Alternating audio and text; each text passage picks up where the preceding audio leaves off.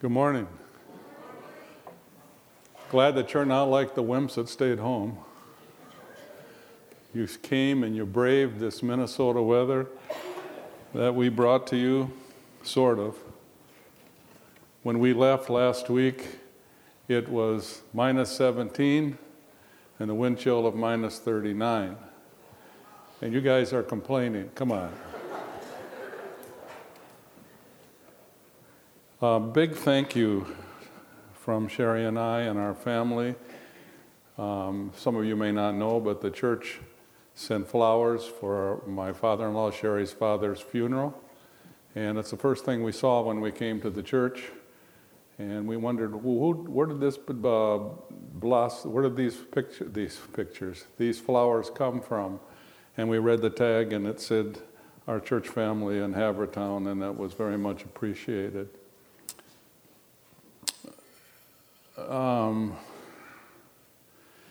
One note that I wanted to make is I wanted to thank Phil Gehrman for a good leading of discussion and presentation in the ABF as it concerned vision.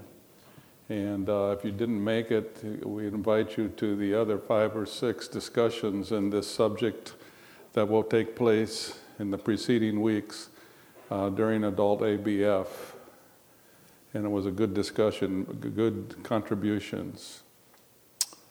Well, we're beginning a short series during this time of prayer and fasting, and this morning examining our attitudes and actions. And the old year has gone, the new year has begun, and I can't think of a better way to begin this new year than with 40 days of fasting and prayer. I received the following email on Tuesday. Name will remain unspoken. This individual sent this note. I woke up this morning at 5 a.m. for the first time maybe ever and spent an hour singing, praying, reading, and more praying. I honestly wept this morning realizing that I've spent years as a believer depriving myself of God, and it's only been one day. What an encouragement to receive that note, and I'd be interested in hearing of other experiences. I won't share your name, it will be in confidence, but if God is speaking to you in a new, fresh way, this has been a good experience for you or a bad experience, I'd like to hear from you. Before leaving Minnesota last month, I directed our attention to Hebrews chapter 12, 1 through 2, and I'd like to use that as a springboard for where we're headed this morning.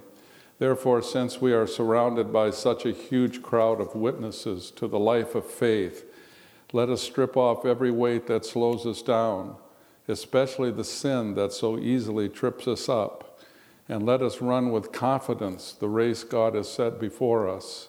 We do this by keeping our eyes on Jesus, the champion who initiates and perfects our faith. And we had mentioned a few weeks ago that the writer of Hebrews uses the analogy of a race to depict the believer's life of faithful living. In the grandstands are all the faithful disciples who have run before us, encouraging us to run strong. Before us is the track, one prepared beforehand by God. And at the end is the finish line, where Jesus is standing, waiting to congratulate all who cross it. What prevents us from reaching the finish line strong? The author tells us that it is weight and sin.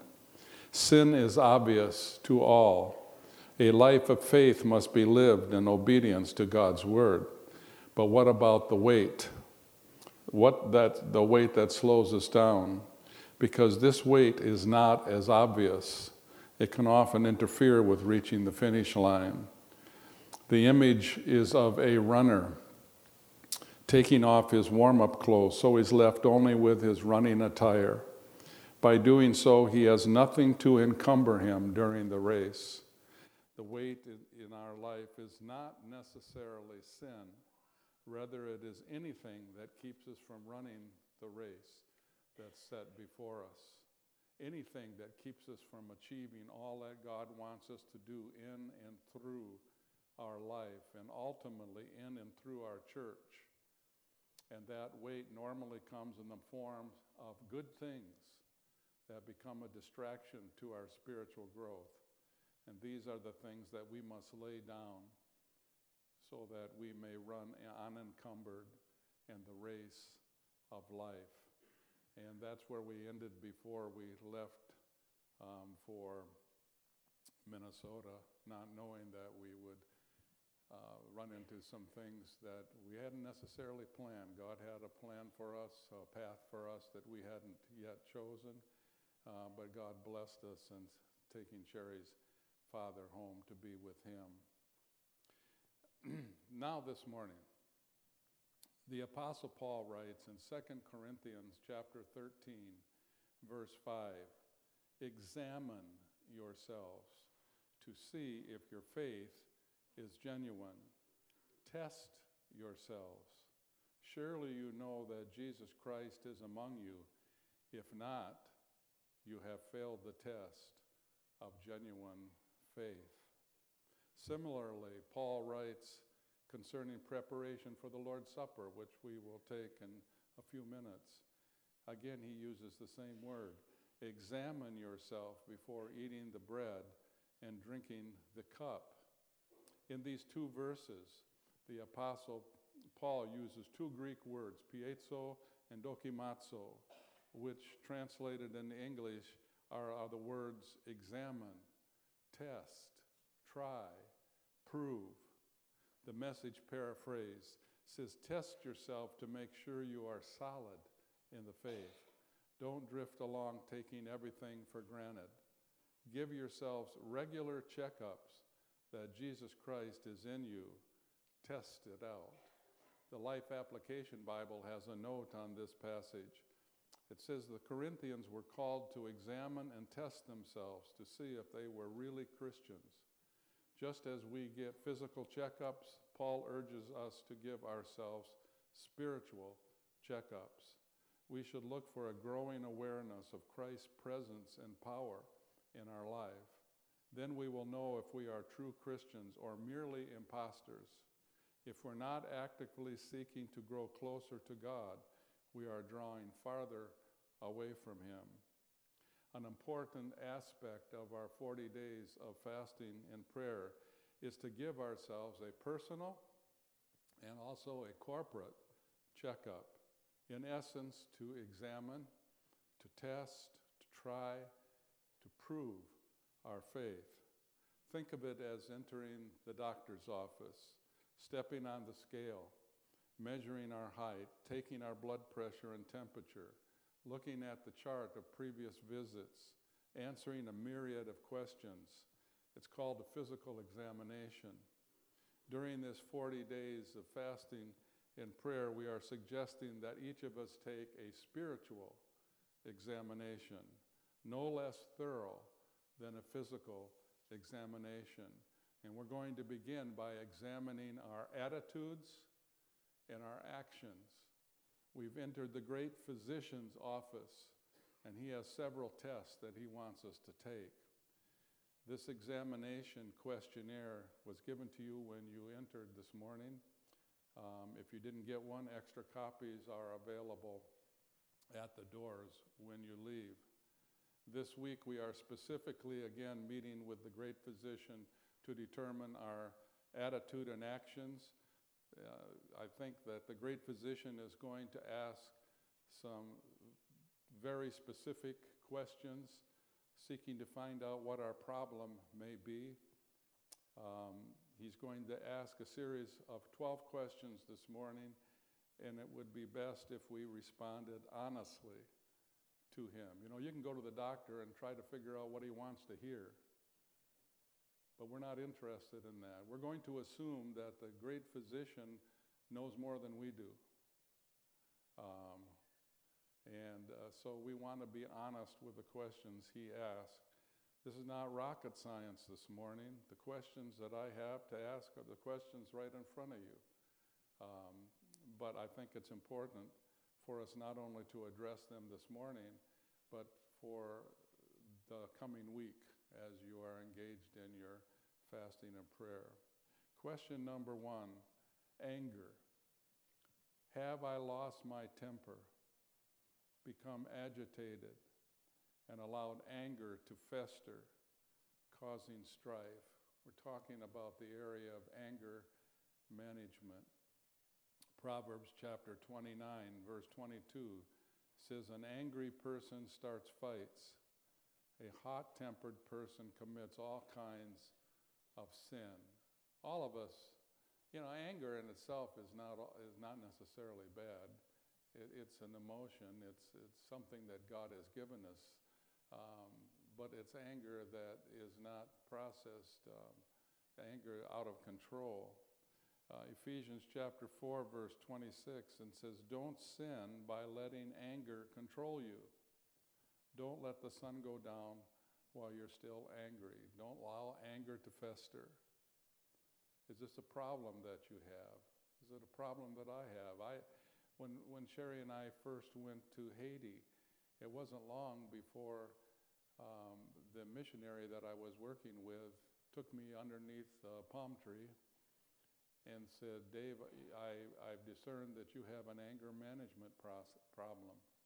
That's the first time that I've ever been, that's ever been said to me. And it caused me to do some great introspection. I justified it because I thought that there were good reasons. My wife was being mistreated and I was standing in her defense. But I had to ask the question, did I have an anger management problem? Was it festering?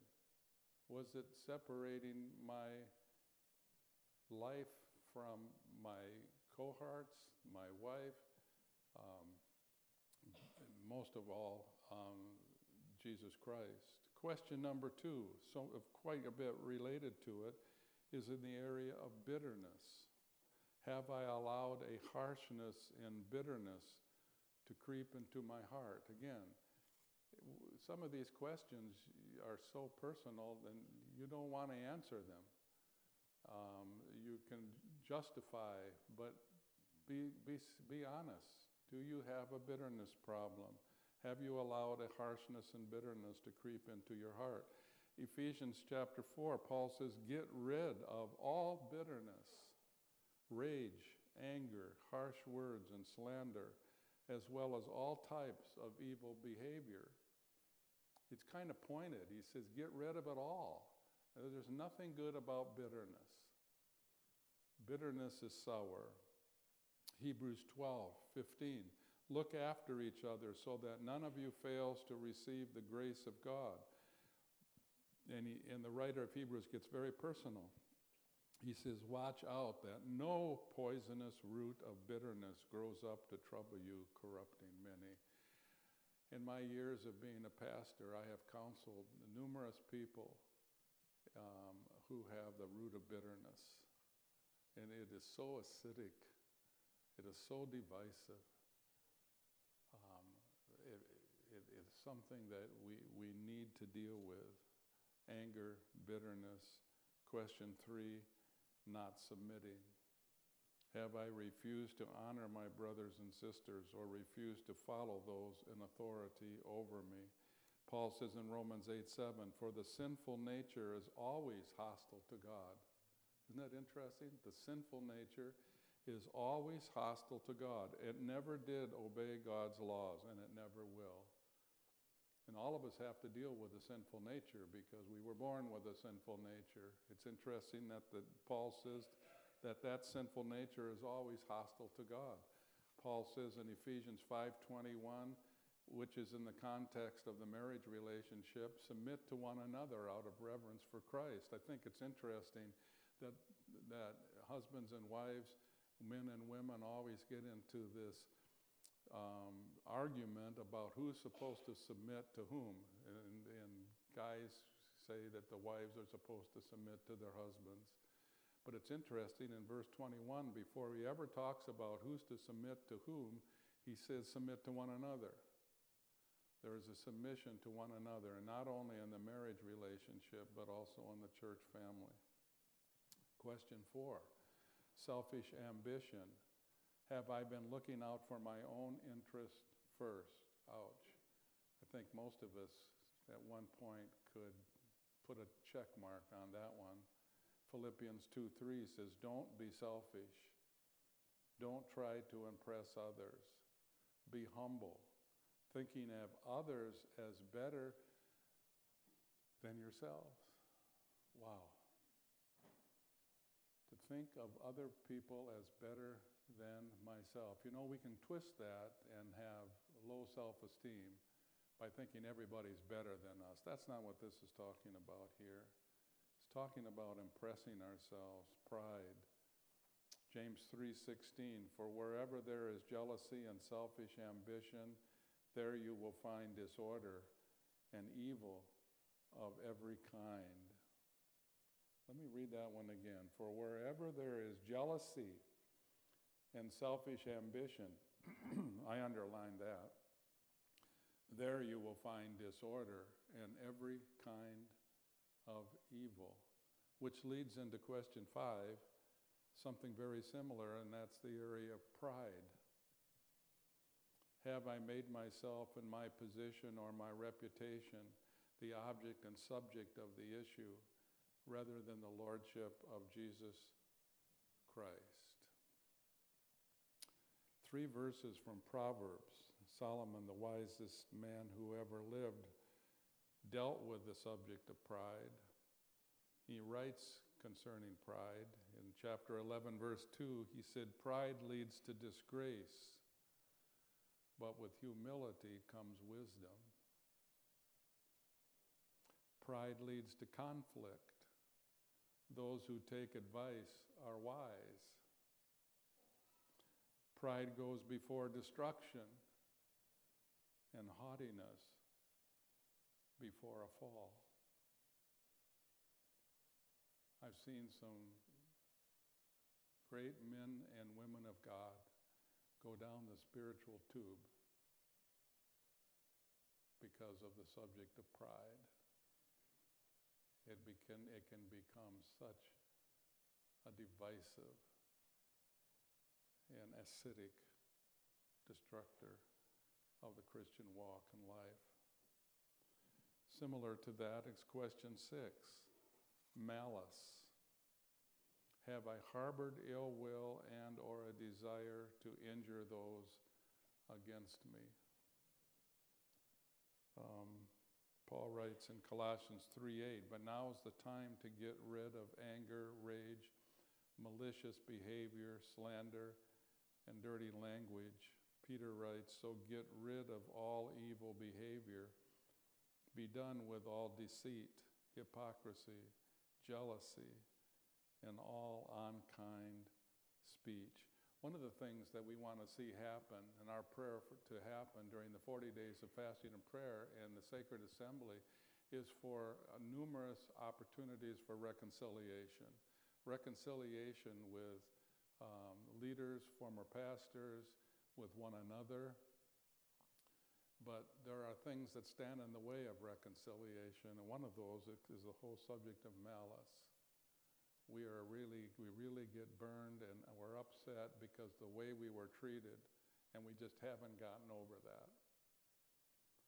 And it's my prayer, if I have an overarching prayer during this time of 40 days of fasting and prayer leading into the sacred assembly, is that we would be able to see over and over again reconciliation taking place between brothers and sisters in Christ at Grace Chapel. I've seen it happen in other churches where we have been interim pastor, and on a church where I was the senior pastor.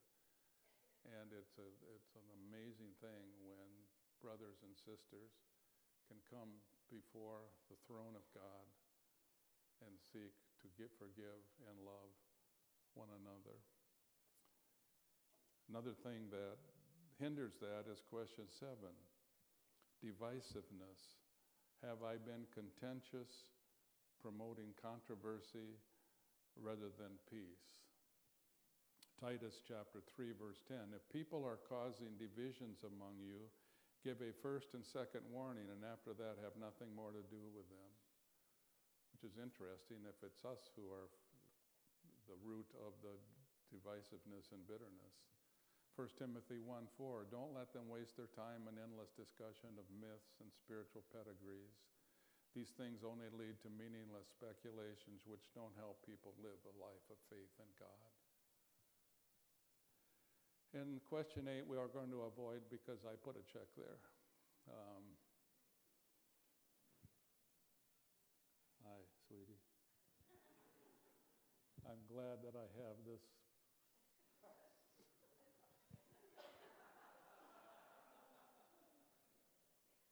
Stubbornness. Have I resisted change or correction and stood firm in my position? How many of you would put down stubbornness? You don't. This is personal. You don't have to raise your hand, but I caught you.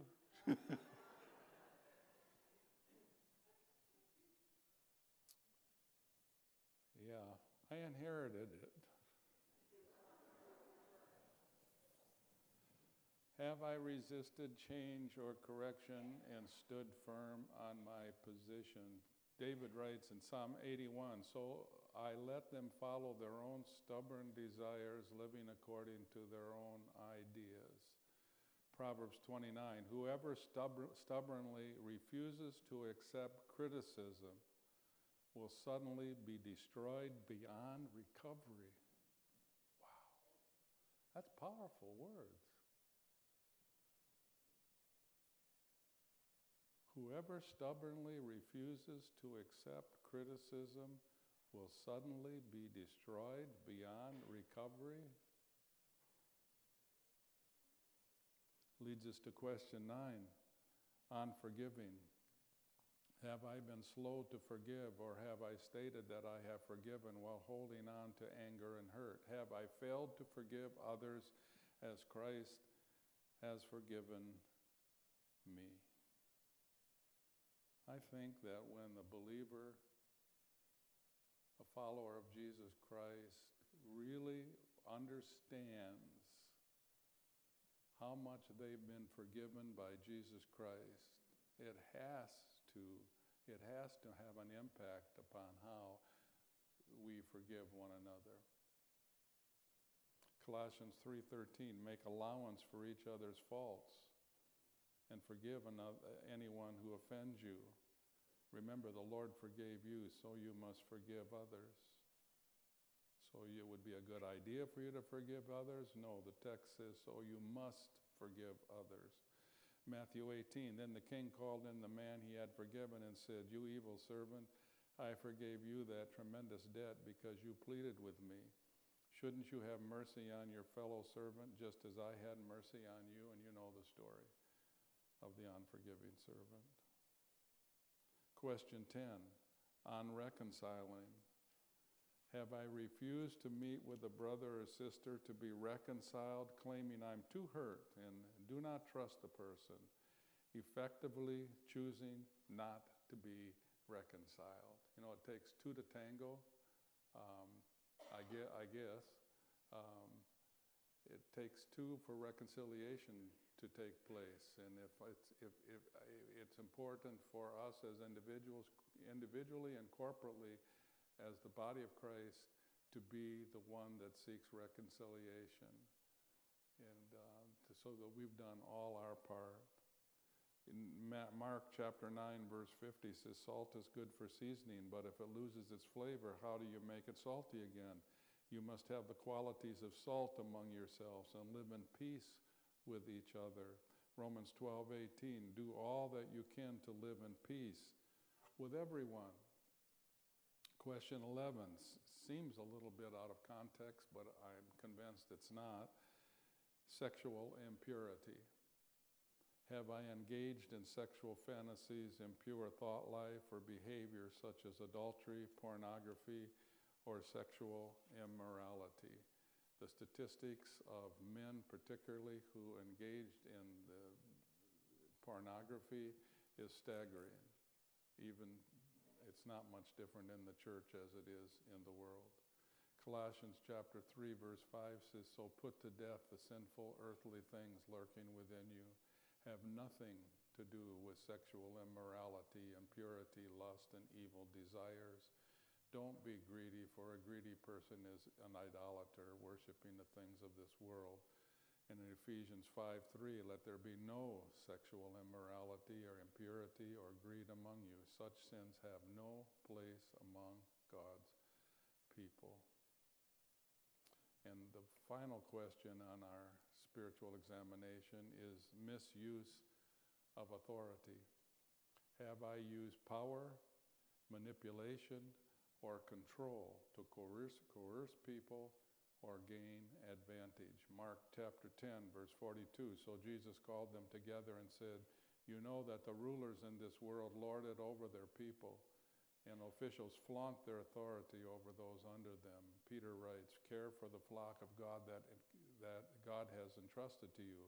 Watch over it willingly, not grudgingly, not for what you will get out of it, but because you are eager to serve God.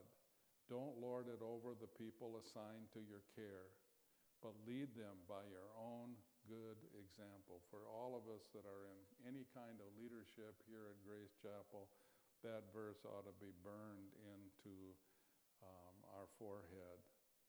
Don't lord it over the people assigned to your care, but lead them by your own good example.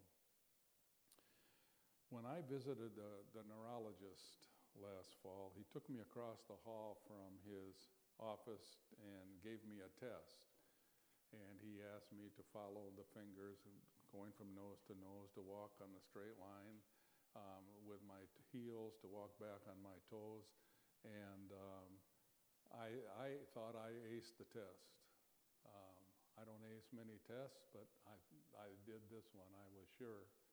And then he took me across to his office and said, I think you have Parkinson's disease.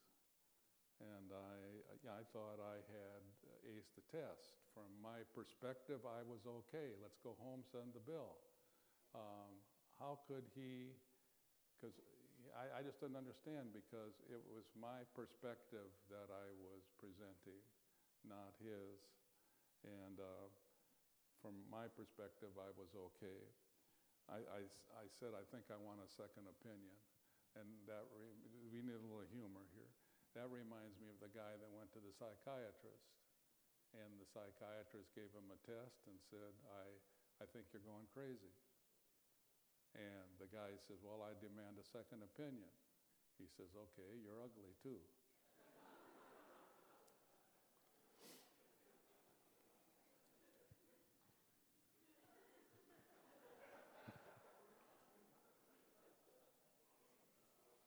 We decided to laugh at my Parkinson's disease, and we're having a good time doing it.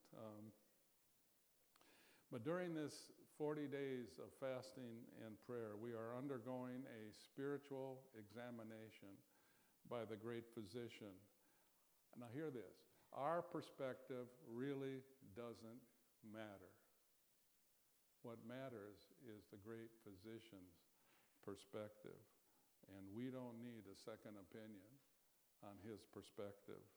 I want to read a very familiar passage of Scripture and to conclude with before we engage in celebrating the Lord's Supper. And it's Matthew 25.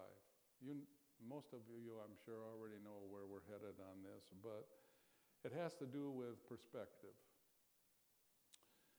Matthew 25, starting in verse 31, and it's on the screen. But when the Son of Man comes in all his glory, and all the angels with him, then he will sit upon his glorious throne, and all the nations will be gathered in his presence.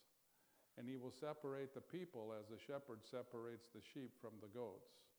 And he will place the sheep on his right hand and the goats on his left. And then the king will say to those on his right, come, you who are blessed by my Father, inherit the kingdom prepared for you from the creation of the world.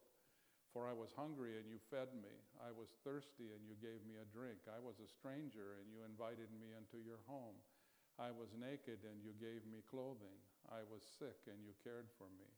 I was in prison and you visited me. Then the righteous ones will say, Lord, when did we ever see you hungry and feed you, or thirsty and gave you something to drink? or a stranger and show you hospitality, or naked and give you clothing? When did we ever see you sick or in prison and visit you?" And the king will say, "I tell you the truth, when you did it to one of the least of these, my brothers and sisters, you were doing it to me." Then the king will turn to those on the left and say, "Away with you, you cursed ones, into the eternal fire prepared for the devil and his demons. For I was hungry, and you didn't feed me. I was thirsty, and you didn't give me a drink. I was a stranger, and you didn't invite me into your home. I was naked, and you didn't give me clothing. I was sick and in prison, and you didn't visit me." Then they will reply, "Lord, when did we ever see you hungry or thirsty or a stranger or naked or sick or in prison and not help you?" And he will answer, "I tell you the truth, when you refused to help the least of these, my brothers and sisters, you were refusing to help me." And they will go away into eternal punishment, but the righteous will go into eternal life. It's so terribly important that during this time of fasting and prayer leading into a spiritual assembly, sacred assembly, is that we continually go before the throne of God and get His perspective on our life. It's not so much during this time of telling God anything. He already knows. What's so very important during this time, and any time, is that we listen for the voice of God. What is He trying to say to us? What's He trying to say to me? To take that spiritual examination and get God's perspective on our life. Are we sick? Are we dying? Are we on the edge? Are we thriving? Not our perspective that we're interested in, but to listen to the questions that He's asking us and to seek His face and His understanding of our life. Next week, we're going to continue the spiritual examination, and we're going to examine our heart and our speech. But right now, we're going to take the Lord's Supper, and I'm going to ask the men to come forward to distribute the bread and the cup.